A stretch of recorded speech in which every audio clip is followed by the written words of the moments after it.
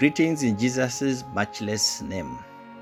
My name is Jotham Kilimo and welcome to EBZ Devotion. We continue with our reflections on Joshua chapter 14. We're exploring several themes that we see in this chapter, whose main character is Caleb, and the key theme is Caleb gets his inheritance while waiting patiently, serving the Lord wholeheartedly.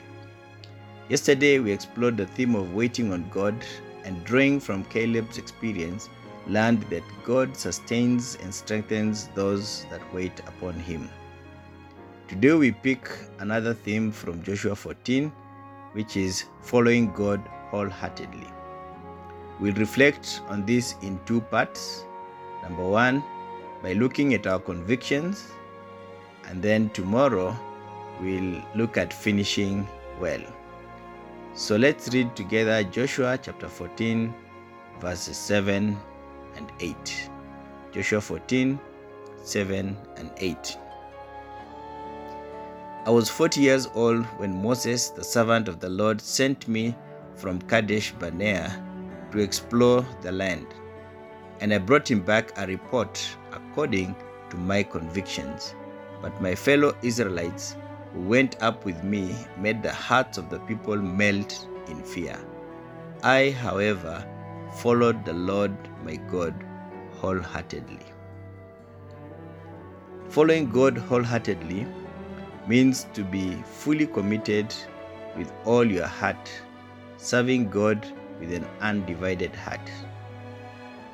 It also means to love the Lord with all your heart, trust in the Lord with all your heart, obey the Lord with all your heart, praise the Lord with all your heart, rejoice with all your heart, work for the Lord with all your heart.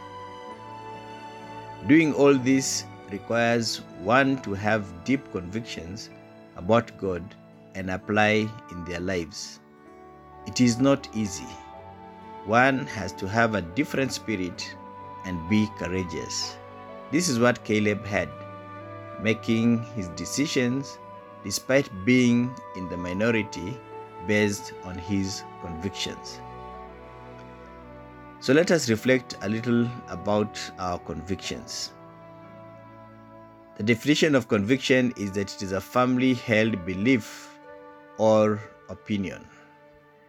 Ravi Zacharias, the late Christian apologist, improved on this by stating that conviction is not merely an opinion. It is something rooted so deeply in the conscious that to change a conviction would be to change the very essence of who you are. And that's so true. This seems to be illustrated by Caleb as we read verse 7b of Joshua 14, where he says, "And I brought him back a report according to my convictions." Caleb, having seen the same things that the other spies also saw, was not, unlike the others, discouraged by these things. The giants, the fortified cities, the people there made the 10 spies shrink in fear, and this they spread to the rest of the Israelites. But Caleb, out of conviction, stood up and told the Israelites, "We should go up and take possession of the land, for we can certainly do it." And you can see this in Numbers chapter 13, verse 26 to 33. Caleb served and followed God wholeheartedly. He was a man of great, deep convictions. Convictions of firmly held belief or opinion about his God. He was not so much a man of great faith as a man of faith in a great God. His boldness rested on his understanding of God, not on his confidence in Israel's abilities to conquer the land. He could not agree with the majority for that would be to disagree with God and go against his conviction. Like Caleb, in our journey of faith, we are faced with situations where we must make some decisions.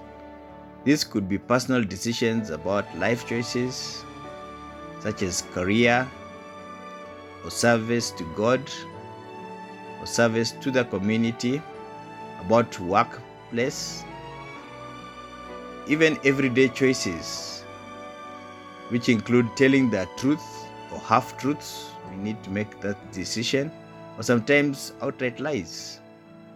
This is in our relationships and in our transactions. What informs the basis of your decisions, of my decisions? I believe our convictions, some coming from our upbringing or school or society or our Christian faith, play a key role as they define our character and who we are. As we seek to answer individually what informs the basis of our decisions, allow me to share two influences of our decisions as believers. Number one, biblical convictions. Biblical convictions are those beliefs and opinions based on the truth of God's word and are essential to the Christian faith. These are deemed to hold for every believer and the body of Christ. Examples are the Trinity, about God the Father, God the Son, and God the Holy Spirit. Number two, Jesus Christ, that Jesus Christ is fully God and fully man. Another is the total depravity of man. And then also substitutionary atonement by and physical resurrection of Christ. Another is the salvation by grace through faith alone. And then sanctification of believers and the physical return of Christ.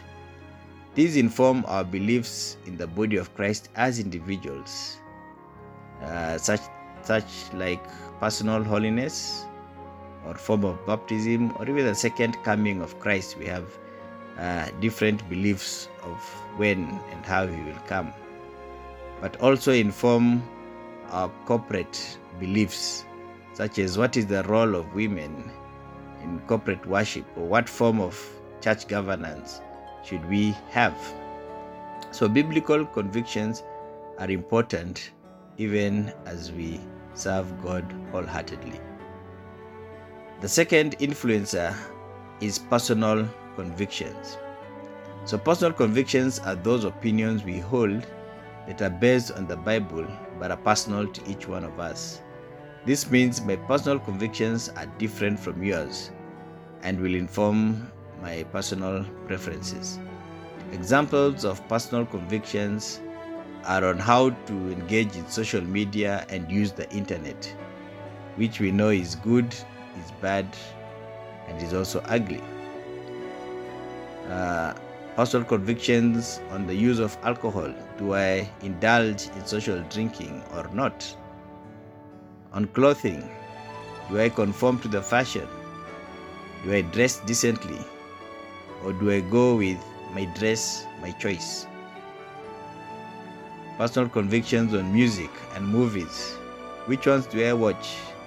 Contemporary, Christian, gospel worship, listen to worship music, secular music, or music with immoral themes, or XXX rated movies? Do I watch these ones? Politics. How do I get involved as a candidate, as an elector, as a commentator, or just remain passive, or maybe not interested at all? Culture and traditions. We decide what has value, what does not have value, what to do, what not to do, what should I engage in, what should I keep away from, and many others. The Bible exhorts believers to have convictions that are based on scripture, that I'm calling godly convictions, so that your life is God glorifying and not man or self glorifying, which is driven by worldly convictions.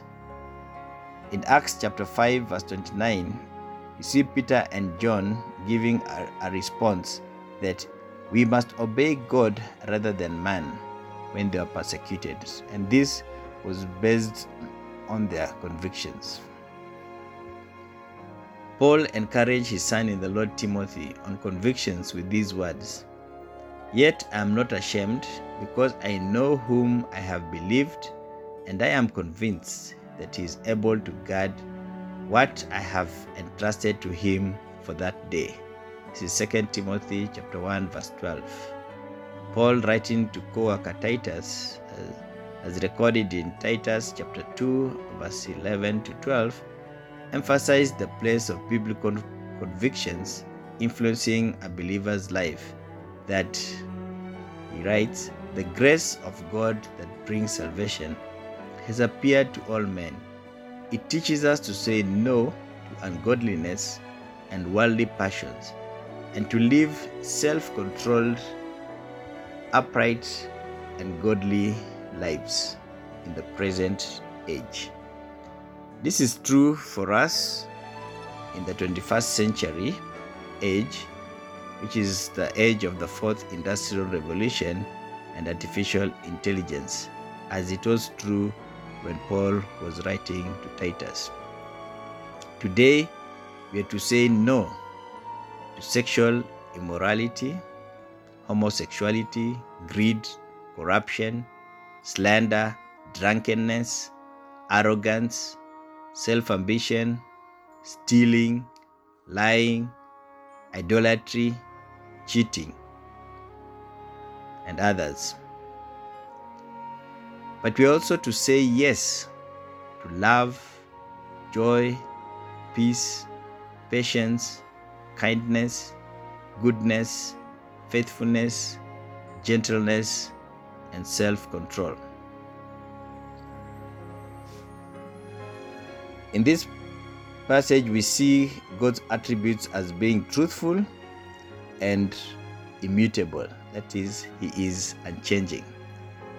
And we learn a lesson or a truth that godly convictions are the only basis for godly living. Caleb's wholehearted service to God was based on his convictions. He was not ashamed to make a stand for God, even if it seemed like he was in the minority. He teaches us that for courage and faith to be effective, they must combine words and actions. Are you wholehearted in your obedience to God? What is the basis of your and my decisions, my life and daily choices? Is it godly conviction or is it worldly wisdom?